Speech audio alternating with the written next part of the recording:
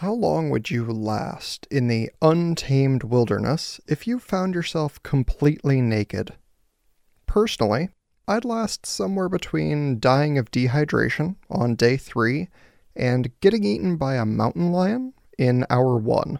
But my expert today has done it for over 200 days without needing to be rescued.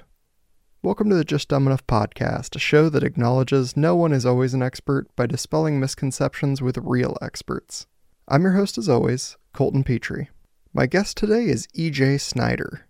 EJ may be better recognized by his nickname Skull Crusher, or from his numerous appearances as a fan favorite on the hit Discovery Channel show Naked and Afraid, where he has the longest total time naked in the wilderness, the most successes, no tap-outs, and all of this as their oldest contestant. He has also trained Army Rangers and been an instructor for the legendary SEER School. All in all, you will not find a better candidate to discuss how to survive with little to no gear, including clothing. He's literally the #1 ranked survivalist. Let's try not to die in the woods.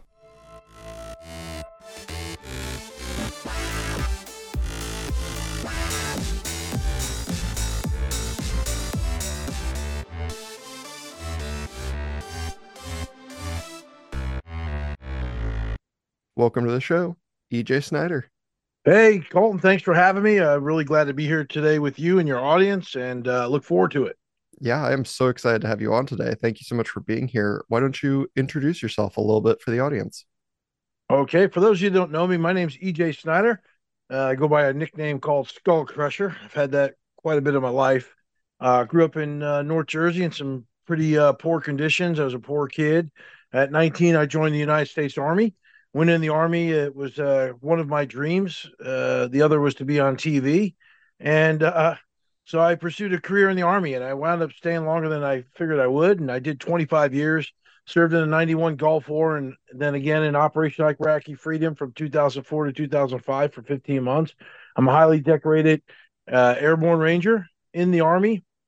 I was a drill sergeant, a ranger instructor, and a survival instructor, and a tracking instructor. And I've been an outdoorsman since I was 5 years old. After I left the military, I was a contract instructor for the Special Warfare Center at Fort Bragg, where I taught future Green Berets and others, different soldiers, how to survive behind enemy lines if captured. That went from everything from resisting different exploitation techniques and things like that they may find themselves in captivity, but as well as how to escape and evade capture and wilderness survival. Wilderness survival has been my jam ever since, and I teach it privately now. You can go to ejsnyder.com and request a private quote for private classes. I've got all kinds of survival gear over there. And so I've built myself up to do many different things. And I shortly found myself on TV with Discovery Channel mostly, where I've been doing a lot of consulting and different things like that. 6 times I was on the TV show Naked and Afraid. I've got 206 days, no taps on that challenge. I was the first one to ever do it. And the oldest one now, which I don't know how I feel about that accolade. But I also was a host of Dual Survival Season 9, a host of a show called Mountain Masters. I've done a bunch of scripted television and stunt work as well. Most notably, I was on the TV show Lost. I do a lot of motivational speaking. I'm a published writer, soon to be a published author, and do a lot of consulting. I'm a businessman and entrepreneur and man of many hats. So when you see that guy holding the Dos Equis bottle, know that I am the most interesting man in the world, not him. Yes, that is certainly true. You're a man of many, many talents at this point. Yes, sir. And before I get too far into this, where did Skull Crusher come from? Well, it's a nickname that, as I was growing up in school as a young man, I was bullied quite a bit. I was not 6'3", 250 pounds at that point in my life. I was quite skinny, quite emotional, was going through a lot of things in life. And the kids found me an easy target. So I was lucky enough not just to have one bully, but a whole pack of bullies. So I started learning wrestling in school. My stepfather started teaching me how to box. I couldn't afford karate lessons of any type. So when my friends would go to these different forms of martial arts, they would come back and I'd tell them, hey, teach me what you learned. And I would learn Taekwondo, Judo, Aikido, jujitsu, whatever they learned, that's what I was learning.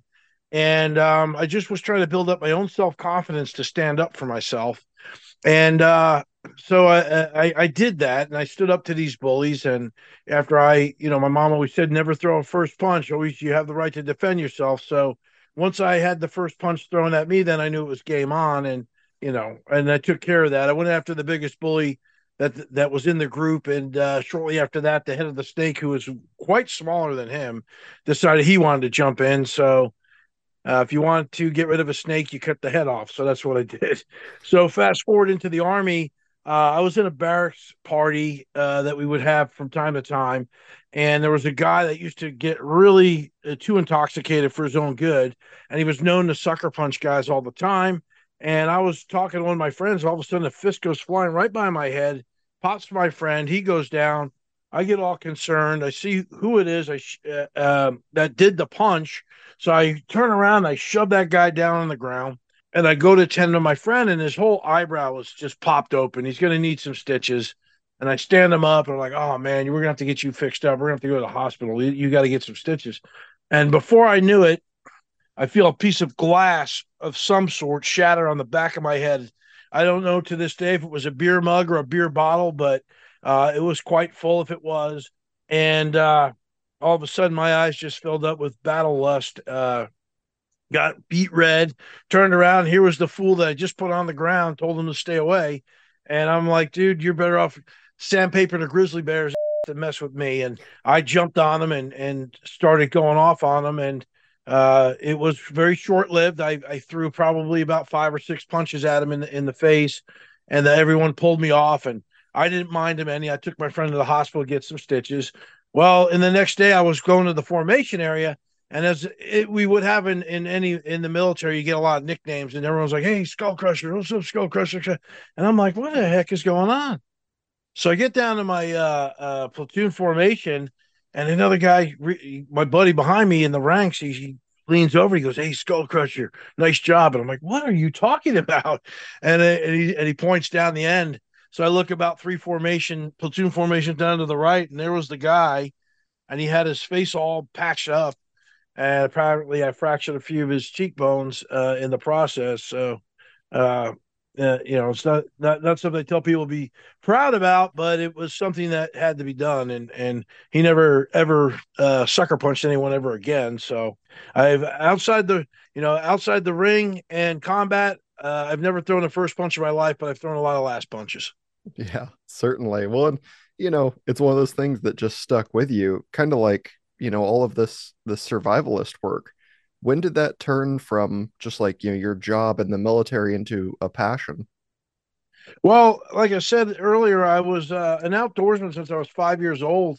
When my folks divorced very young, my dad, when he would pick us up on the weekends or have us for the summers, he was a big outdoorsman. He should have never been in New Jersey. He was a misplaced cowboy, is what I call him. He should have been in Colorado or somewhere, probably born in the wrong time period. But he would take us out hunting and fishing, trapping. We'd canoe, camp, just get in the outdoors. That's where he felt most comfortable. And when I would do that, when I'd come out of the woods on the weekends and I knew it was going back to my city life and getting bullied, that didn't thrill me too much, and I really found peace in the outdoors and never wanted to really leave. So when I would be back home during the week, me and my kid brother would always find ourselves down in the marshes or somewhere where there were woods where we could mess around with things that were wild. And that's where I felt most comfortable. And I went into scouting for a while, but it was, they weren't in the outdoors as much as I thought they would be. And so I really loved the outdoors. So once I got in the military and I was in the infantry, we were always outside, and that just really thrilled the heck out of me. And so when I was in Ranger school, to help me try to stay awake, because we didn't, you really didn't get a lot of sleep during that process of the Ranger school, I would look at the Army Ranger handbook, and in there was a survival section, which I would always read and read over and read over. And it talked about the different climates of survival, like the desert versus the jungle. And I just absolutely that's when it became a passion. And I was like, I need to know more about this. So I wound up becoming a ranger instructor in Florida, and then they needed someone to take over the survival training down there, and that got assigned to me, and they sent me off to the Army SEER School, which is our survival school, and I also went to a tracking course, and I came back and revamped the program, and for 3 years I got to teach this skill, and I thought that that was one of the best schools anyone could ever go to, not just for the Army but for their life, and I wanted to teach more people how to be able to survive bad days, and my only goal was to be the baddest man on the planet and to be able to survive the worst days ahead, and help those that are around me that I love also get through it.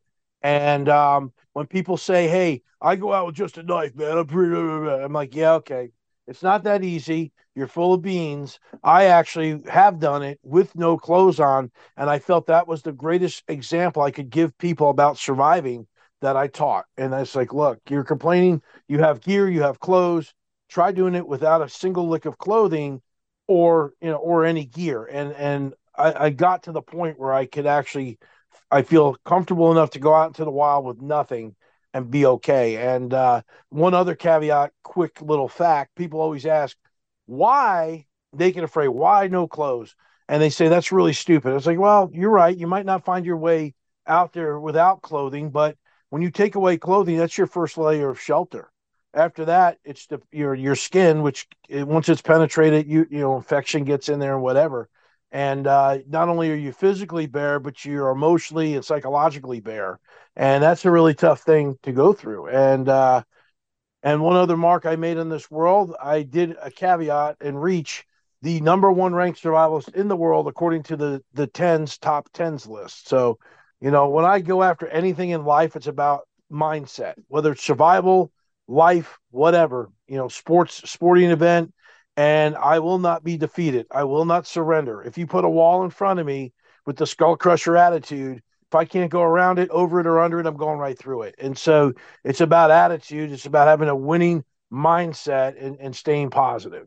Yeah, certainly. And I think that's one of those standout items on your resume where people are like, does that say naked and afraid? And you're like, yes, and it says it more than once, which is entirely unusual. Right, right. And you did that for 200 and how many days? I've got 206 days logged currently and still counting. I was supposed to have gone out last year for last one standing, but my daughter was getting married and they kept pushing the end date to the right. And it got to the point where I had to pull out. And then I was supposed to go back out for their second season, but my mother is going through some health issues. She's doing fine, but very serious. And I had to act on whether, I didn't have a lot of information, so I had to make my decision based on the worst case scenario. And that said that I should not go. I needed to stay close to home. And after I made that decision a week later, it was confirmed I did the right thing. So I'll be back out there. It's just not going to be for another year or so, maybe sooner, but I do plan on going back out. So obviously, like you said, there is an extra challenge level, in not having any form of shelter, including your clothing. Is that like the extra challenge? That's something that drives you forward when you're like, oh, now the pressure's on. Like now I have to succeed. Yeah, it really does, and it's a good point. And it's up in the ante, and people would say, "You think I'd had enough?" Here, about to be turning 58 in about 5 days here from now, from the time we're recording this. And I look at my life and I go, I'm going to keep sucking the bone marrow out of it. Age is just a number. I represent my generation. I inspire millions of people across the globe, young and old, and of all backgrounds. And it's like, you can do whatever you set your mind to. You don't have to be a survivalist. If you're fighting a drug addiction and you want to kick it, you can. If it's gambling, if it's whatever, you can find the answers within yourself. You just got to believe in yourself and challenge yourself to the next level. I mean, on my fifth challenge, I was on the 60-day challenge in Louisiana in the Atchafalaya Basin, late fall, early winter, cold as heck. We're sitting in a swamp. I was by myself for about 2 weeks, and I got to day 27. I was trying to improve my situation by clearing a bunch of lilies out of the way to make a pond on the swamp channel. and the fish would come up to the surface much better when the lilies were out of the way. So I was trying to clear this a pond for myself, a nice fishing hole, 50 yards by 100 yards.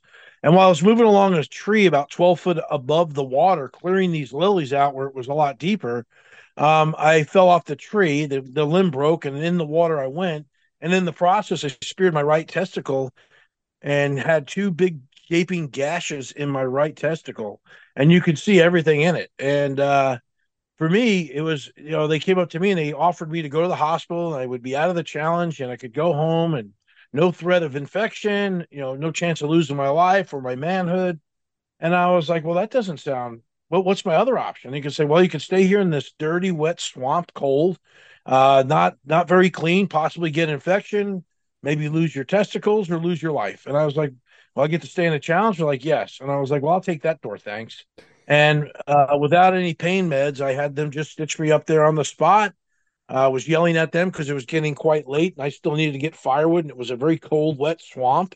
And I did not want to have myself freezing at night. And they did a job as fast as they could. I told them if they wouldn't hurry up, I'd do it myself. And I wound up staying another 33 days, made the 60 days. That's the measure of EJ Snyder. Yeah, I mean, what a harrowing experience when you're like, hey, you can get through whatever challenge is in front of you, because I did 33 days in a swamp after spearing my testicle Yeah.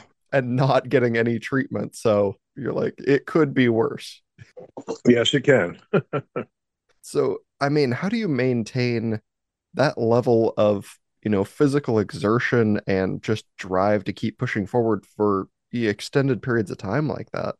The mind's an incredible thing, and the spirit. When you get in a flight and you hear fight and flight, you hear different things about an iron will and this grit. I think my whole life has been shaped around forming, building me up for these moments and to be where I'm at in this world, to make, to be at my calling now.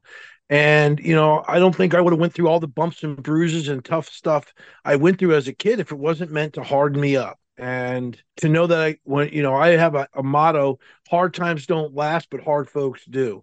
And, we don't do favors with people in this world by coddling them, worrying about their snowflake emotions. None of those things help people. What helps people is when you give them, people want to be challenged and they want tough standards. If they don't, then they're lying or they're just a lifelong slacker and they'll always be a beta. I'm an alpha. I'll always be an alpha. I go out there with folks half my age and most of the time have more energy and outwork them any day of the week. And they're always like, you should sit down and relax. It's like, no, I'm out here to experience everything. There's no reason. I'll rest when I'm dead. There's no. I'll get the rest I need. But when I go on these challenges, I look at it as it's a very limited time that I'm out there. Even 60 days, I get 24 hours a day for 60 days, and then it's done. So I spend my life living also out in the wilderness doing these things. I spend over 200 days out of the year on the road, training for survival, training for adventure, doing videos to share through all my social medias, whether it be YouTube or one of the other ones, Instagram or Twitter, or it's now X or Facebook. And I'm known now as the king of the 1 minute survival tips. So find me on Facebook or YouTube at EJ Snyder, Instagram, X, Clapper, and TikTok at EJ Snyder 333. And so all I want to do is give people the tools to, get through whatever they're going through. It doesn't have to be a survival situation. You just need to become mentally tough and believe in yourself and know that you'll be okay and develop some grit and a little bit of will in your heart. And the military call it intestinal fortitude to just get to keep driving on and know that all hope is not lost. Never give up hope because there's always one more thing you can do, whether it's a survival situation or something you're going through in life. You know, for me, it's just like, yeah, things can get really, I've been having my back up against the wall and things can get really, really tough.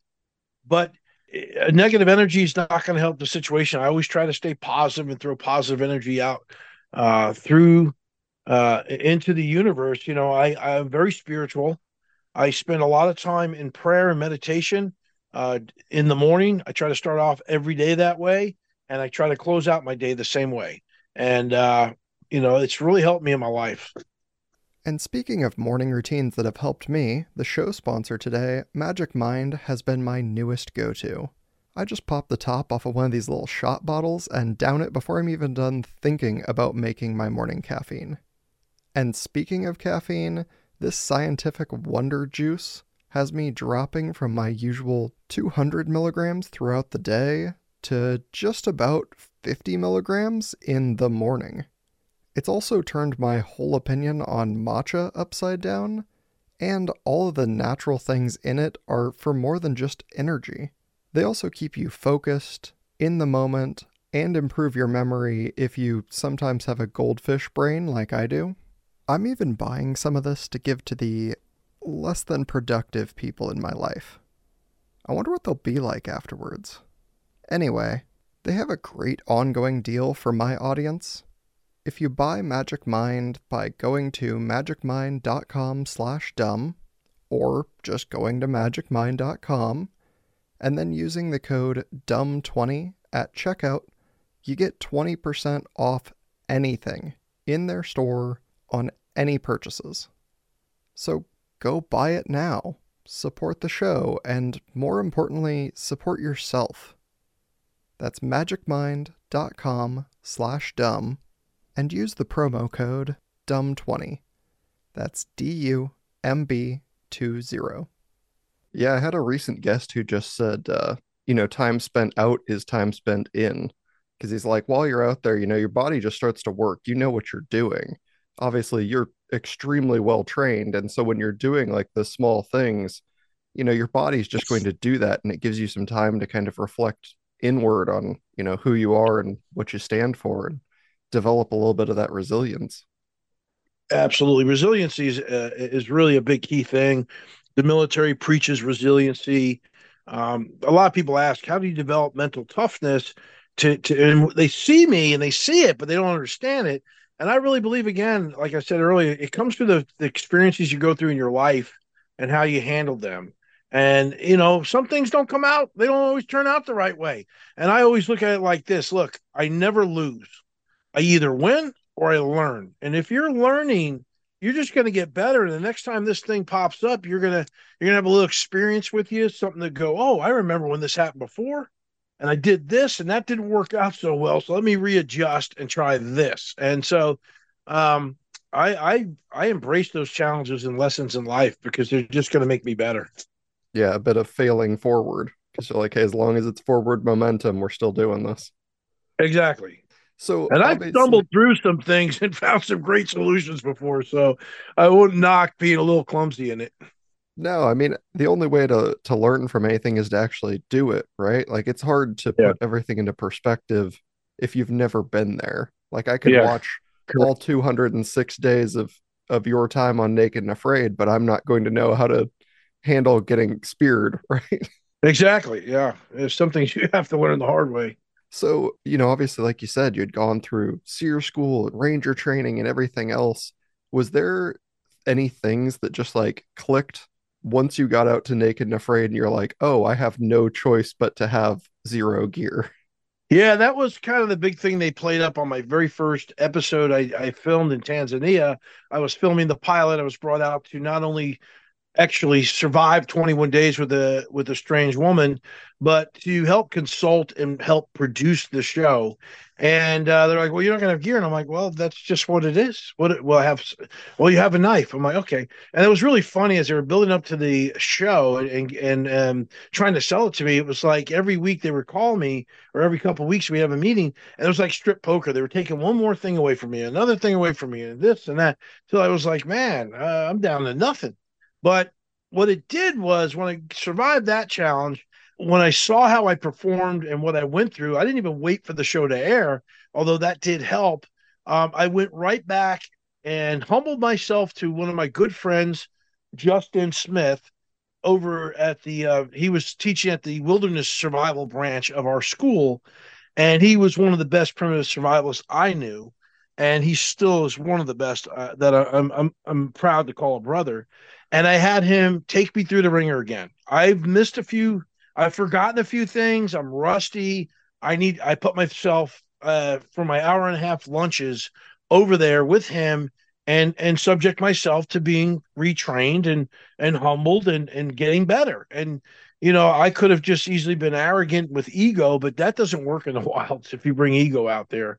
And so I humbled myself onto others, and that's when greatness happens. And so he helped shore me back up on some things that I needed to shore myself up on. And so 7 months later, I was called to go back out to the Amazon after three people quit. Me and Laura Zera went out there. She was another one that's did very well on the first season, and we made a formidable team. She was one of the best bushcrafters I knew, and I had that mental toughness and that military drive, but I had shored up my other things, to where I could be back to being a very crafty and primitive type person. And I built us an amazing raft with Laura's help to get us out of the Amazon on extraction. And it's still to this day one of the greatest water vessels that Naked Afraid has ever seen. Although I've been proudly, I can say I've been on probably four or five of the best builds for watercraft in the show's history. So that's something I'm pretty good at, and I guess that comes from my days as being a kid and building all kinds of rafts. Yeah, certainly holding a lot of records and titles over there. And is there, I mean, we're social creatures, right, by nature. Oh yes. And so is there like a large tangible difference when you were out by yourself versus, out with someone else actually there with you? Well, it's like everything. You got to train for those situations. I find a lot of joy in solitude. So I'm like my own best friend. I have a service dog that runs around with me now, so that's kind of helps some things out when I'm out there. But everyone's like, "Why are you always out there? Oh, you're out there with those squirrels." And I'm like, "Well, sometimes they perhaps like squirrels better than people." And so you have to, when you're by yourself, you have to find those things that keep your mind busy, keep your day scheduled, and keep yourself going. And that's very important when you're by yourself. And you have to be able to entertain yourself, and I sing even though I'm not a great singer anymore. I usually bring a drum with me to kind of tap on the drum. It's a hand drum, like a bongo, so to speak.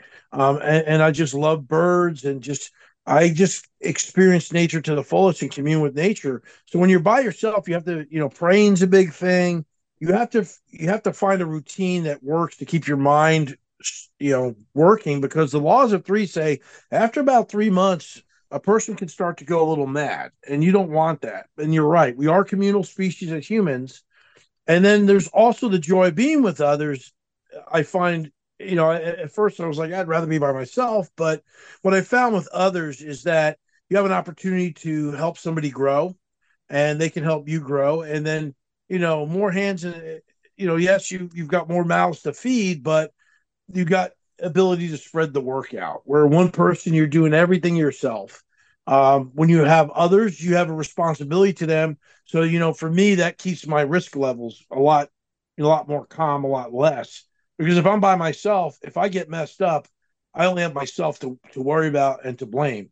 And I don't have to. I'm not responsible to anyone but myself. So I'll probably take a lot more risk when I'm by myself. But and so what I find with both scenarios, I find the good in each, and I try to ebb and flow through both of those with that same mindset. When I'm by myself, I know that I have to be my own best friend. I have to keep my mind busy and occupied and entertain myself. But when I'm with others, normally other people will always tend to occupy up some of that idle time. So when you were doing training, when you're training other people to like, embrace some of this survival training to, thrive and survive when things all go to hell, do you kind of train them with the hopes that there will be other people, or do you usually train them to be like, look, if you're by yourself, this is what you got to do? Well, I talk about both sides of it. The big thing when I train people, it's about people being honest with themselves. Where's your physical skill level at? Where's your task skills at level? And how are you? What kind of gear do you have? How good are you with your gear, your knives, your different things? So when they come to me, it's about the individual learning everything they can for themselves to understand the process.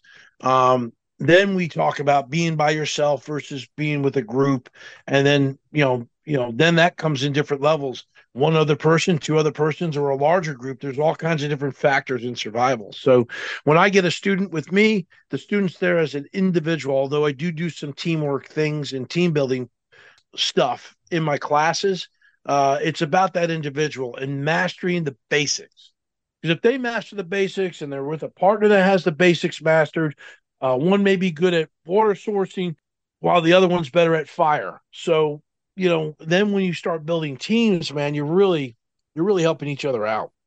Yeah, is there, I mean, in an ideal situation where you desperately need these skills, is there an ideal number? Like if I told you to put a team together, do you have a number in mind? Never, I always say this: a survival situation is going to happen when it happens. You can't predict when that's going to happen, who you're with, and what you have on you.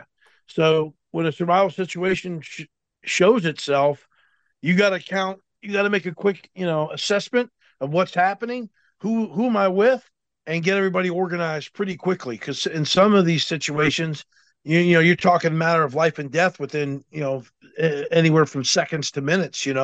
Um, so there's really not a great number. They do talk. I have heard this before, that when you're with one other person, you have to develop a very sibling like bondsmanship with that person. When you have three, that they call that the toxic three, because one person always feels like the third wheel. But after that, you start getting into fours and fives. Now you're talking like sports type teams, or in the military, a fire team is four.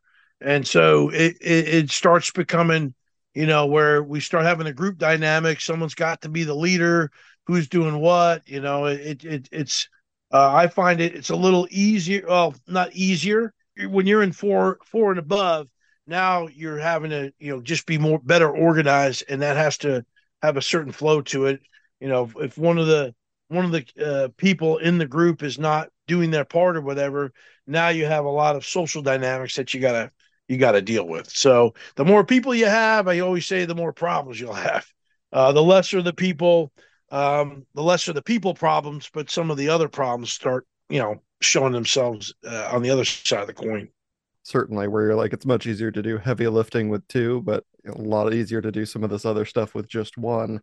Is there a good practice, just to make sure that you have some skill level as a leader, if you're going to be practicing with survival, just in case you end up in one of these situations, you don't want to have four like individual survivalists who have no leadership experience between them. Yeah, the thing is, you have to look at. I always say, put your proverbial resumes on the table. What have you been doing for your life? What has your career been? And if you happen to wind up with four people that are all been followers or just clerks or whatever, someone is going to rise to the occasion. As things get tougher, somebody is going to be the natural leader that's going to rise up. Some of that could be inside them and they don't even know it. Could be as much as that they're an alpha and didn't even know it based on their zodiac sign. Just those kind of things will eventually work themselves out, because when everybody tries to do group think and everyone wants to go this way and someone wants to go that way and that way and this way, that doesn't work. Someone has to be in charge to make the tough decisions when nobody else can. And so the group of four that doesn't have a lot of leadership experience is going to have to they're going to have to figure that out. And of course, it's always easier when there's a former military person in the group, or an Eagle Scout, or somebody that runs that runs a fire department, or even a coach that runs a sports team in high school. But getting back to that, I would just say, in terms of training, there's lots of exercises that you can do online. I found actually where people like to dog out video games. There are certain ones where you're working together as a group, like Call of Duty, for instance, or some of these like World of Warcraft or whatever. And if you're in these little groups, you're trying to work together, so you can develop some teamwork and some leadership through those processes. And even in the military, I remember we started using some video games to help with that process and train our young leaders. There's also a lot of there's some courses out there that people will offer up. I don't know.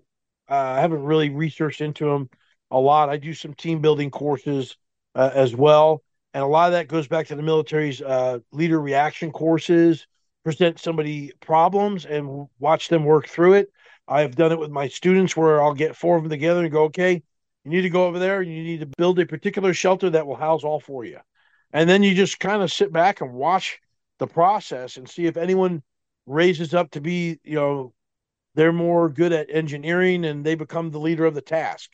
I remember when Jeff and Hakeem were out on our very first XL, which was the first one being filmed, the 40-day challenge on Naked and Afraid, and we were in the alpha male group. And we started looking at everyone's strengths. And Hakeem was very good at building stuff. He had built a really good shelter on his first challenge. So we just put Hakeem in charge of the shelter building process.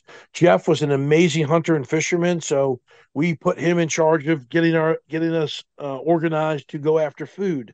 And then I took care of the other things where the dynamics of water processing, fire building, and then foraging. And so we all had our roles and what we were in charge of, and that worked well when you had three alphas who were all considered themselves leaders in a group. It worked out pretty good. So say they were putting together a group for Naked and Afraid where it's like absolute rookies, and you're like, okay, we're gonna let you know you're going out into the wilderness totally naked. What are like their top things they should be trying to learn before they're getting, thrown out into the wilderness? What are the top tricks and tips? Well, the biggest things to work on the core four first. There's 9 pillars of survival, and the core four are shelter, fire, water, and food. The laws of three say you can go no longer than, and there's a few, but we'll just start with shelter and security. You can't go no more than 3 hours without some kind of shelter and security, meaning you have a spear in your hand to feel safe, and you're working towards getting to a shelter. You got to protect your core body temperature. You can't go more than 3 days without water or 3 weeks without food. So if you're only out there on a 3 week challenge, chances are if you got fire, water, and shelter protecting your core body heat, whether it's keeping it cool or keeping it warm for the cold, you'll be weathered. But if you don't eat a thing, you'll make it to the 3 weeks. You'll be ready for a cheeseburger for sure. So what I would say to rookies is the first thing is get familiar with working with the tool, whether it's a knife or an axe, your chosen tool. Don't get one just because EJ Snyder has this big knife. I want to use EJ's knife. You got to get one that you're comfortable with and that works for you and your skill set. You need to assess yourself. Hopefully you're in good physical shape and you're healthy. So you really want to understand how to operate with that tool. Everything from making notches in sticks, sharpening sticks down to make points for spears, building shelters, having to chop and process wood.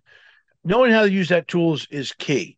Next thing, it depends on the situation, but fire and water are both probably one can go before the other or vice versa, depending on the situation. You're definitely going to want to get a fire up and know how to make fire. Now, I'm not saying a rookie's going to go out there and be able to do primitive fire, but if they're going to give them a fire starter, whether it's just a ferro rod or a magnesium bar that's part with the ferro rod, it's just magnesium's an enhancer to start a fire. You need to know the principles of fire making. It's not just getting the spark, but you want to know how to make a nice tinder bundle, which is the bird's nest, the tinder bundle. So when you do get a spark going, you get your fire up. You're going to have the wood process and ready to go. You want to have a dry area. So the principles of fire making are something they need to learn. And it's not just about the spark; it's about the materials. When stuff's wet, how to get to the inner side where it's drier, and make it better. And then water, how to find good water, processed water. What's the method? A lot of people overboil water. Water only needs to boil for a whole minute at a rolling boil for 1 minute. I finally got that out. Big bubbles, little troubles. People want to boil it for 10 minutes. And I'm like, well, if that makes you feel better, but you're just evaporating all the good water. It just needs to boil hot for that time length for 1 minute. Now, if you get to 5,000 feet altitude, then you're going to boil it for an additional minute, and then every 1,000 feet after that, another minute. And you also want to make sure that you can cover up whatever your pot container is. If it doesn't come with a lid, you want to try to make something to trap the water from evaporating. And because that's a big problem we had. And when I was on my first challenge in Africa, is we didn't have a lid, so we were evaporating half the water. And so once that water's boiled, it's all safe to drink. It's going to kill all the pathogens in it and everything. There's some other techniques you can do to help the taste and clear up the water with primitive filters and stuff. But those three key things, and everyone says, what's in your survival kit? What are the three main things that you would bring out there? And the first one is definitely your survival tool. The second thing is a fire starter. And the third thing would be some kind of a pot or container to boil water in. And I tell people all the time, if you leave your house without having a lighter in one pocket and a second lighter in the other, you're an idiot, because fire is super fickle and you want to get that fire because fire, I believe, is the base for all other things. It's morale because it lights up the area. You can see. It keeps you warm, warms your body. It's just comforting. It keeps predators away. You can cook your food, boil your water in it, fire hardened weapons. There's so much that fire can do and produce for you. Yeah, certainly. And I had some questions, but the first thing that popped up is I didn't know that elevation affected like water boiling Yes, practices. because and here's the situation with the fire triangle, which is heat, oxygen, and fuel. As you get higher in elevation, your oxygen gets lower. You got less of it, and so it becomes very problematic when you're trying to burn fires. So the fire's not going to burn as hot. So is this one of those things that you could almost like work backwards through if I was just trying to passively like develop these skills over a long period of time? Like I could start making fires with a lighter and then slowly go backwards to like, okay, now I've got a rod, and then go backwards all the way until I'm like, all Yeah, I've and I got is don't these two sticks. And I don't call it backwards. I call that frontwards thinking, because you're going to everyone's going to have access to a lighter. So I start with the modern tools first of things that everyday people would have, the everyday Joe or Joan. And then and like you said, you do work backwards, I guess. But no, I always start with that, and you've got the right process in mind. Then you go to just a spark, then adding some magnesium, maybe a cotton ball with petroleum jelly, and then you work your way into the primitive methods of either bow drill, hand drill, fire plow, bamboo fire saw, pump drill, whatever it is that you want to try. And you can kind of do that with all of that to an extent, right? Like you can work with a more modern tool and then slowly remove all the comfort of our advancement in technology. Absolutely. And the better you get at doing more with less, like for instance, if I can process cordage by using vines and roots, that's one less item I have to worry about in my kit. The say paracord. I can light my kit by being able to substitute natural items. But also, I like to substitute natural items so I can continue to keep my resource on me for when I really need it. So when I really need that power cord, I have it. And I didn't cut it all up just to make a shelter where I could have used some vines or roots to tie some of the logs together. Yeah, and that's especially important when you're talking like resource management over the course of say 60 days, where you're like, Yes, hey, absolutely. if I burn all of my resources in week 1, like the rest of this is going to be very uncomfortable. Well, absolutely. So, obviously as this, discovery has gotten very big and Naked and Afraid's gotten very popular and survivalism's kind of spreading out, have you seen a lot of things where you're like, there's no need for this, or it's just wildly overrated and I don't know why we're doing it? I never poo-poo on any techniques. A lot for me, survival simple. Just don't die. If it worked and you didn't die, guess what? It's a survival tactic. It may not go by the book. Some people might argue about protocols, but nothing was ever in a survival book until somebody tried and failed. No, I mean that's And so absolutely I don't fair. like, if I see somebody doing something that seems silly. Yeah, it's like, yeah, maybe I would have probably tried this before that, but at least they're trying something. I see people get beat up on social media all the time for things they do, and it's just like, well, if you're so good, go. I don't see you signing up. Why? Where's your name? You haven't signed up yet, and it just there is a redundancy of things I've seen people do, and it's like, I wouldn't have done it that way, but okay, yeah, there you go, and For me, if as long as you didn't kill anybody, hurt yourself, or damage anything detrimental in terms of gear or a shelter or whatever, there's a lot more things to be getting upset about than that. Gotcha. It's one of those where it's like, this might not be optimal, but they'll learn that along the way, and maybe they'll figure out, what I've already known, but I can't shove it down their throats until they're ready to hear it. Yeah. Oh, awesome. Well, I mean, this has been extremely educational. I have appreciated your time immensely. Thank you so much for doing this. I appreciate it. Thanks for having me on. Love to come back some other time. Yeah, absolutely. Why don't you tell everyone where they can find you again, just in case they're now ready to hear more. Okay. If you want to find me, go to www.ejsnyder.com. You can link up with all my social medias there, but please subscribe to my email list so you can get all the blogs and all the updates and sales that we have going on over at the website. Check out the website. If you see something that you would wish for me to be a part of, whether it's a speaking engagement or team building exercise or teaching survival, just fill out a contact form. We're having a little we're revamping the website right now, so just bear with us, but there is some good information there. And then for all the social medias, Instagram, X, Clapper, and TikTok, it's at EJ Snyder 333, and for Facebook and YouTube, it is EJ Snyder. All right, fantastic. Everyone, please go check those out. Sign up. This is all very good information. EJ, thank you so much for being here, man. I appreciate you, Colton, and you have a great day. What a guy, and with so many cool stories. So what do you think? Do you have a decent shot at survival? Or does your outdoor resume have as many gaps as mine does? We've made it to the end of the year, though I can't believe how fast we've gotten here. So here are the new and slightly strange rankings. Number 1, the United States, led by New York, South Carolina, and Texas. Number 2, Germany, upsetting everything about the rankings, taking that number 2 slot and threatening to win against the US for number 1. They are led by Berlin. Number 3, the United Kingdom, with England maintaining a small lead over Scotland. Number 4, France, tied with Ireland. What a shake-up this list has been so far.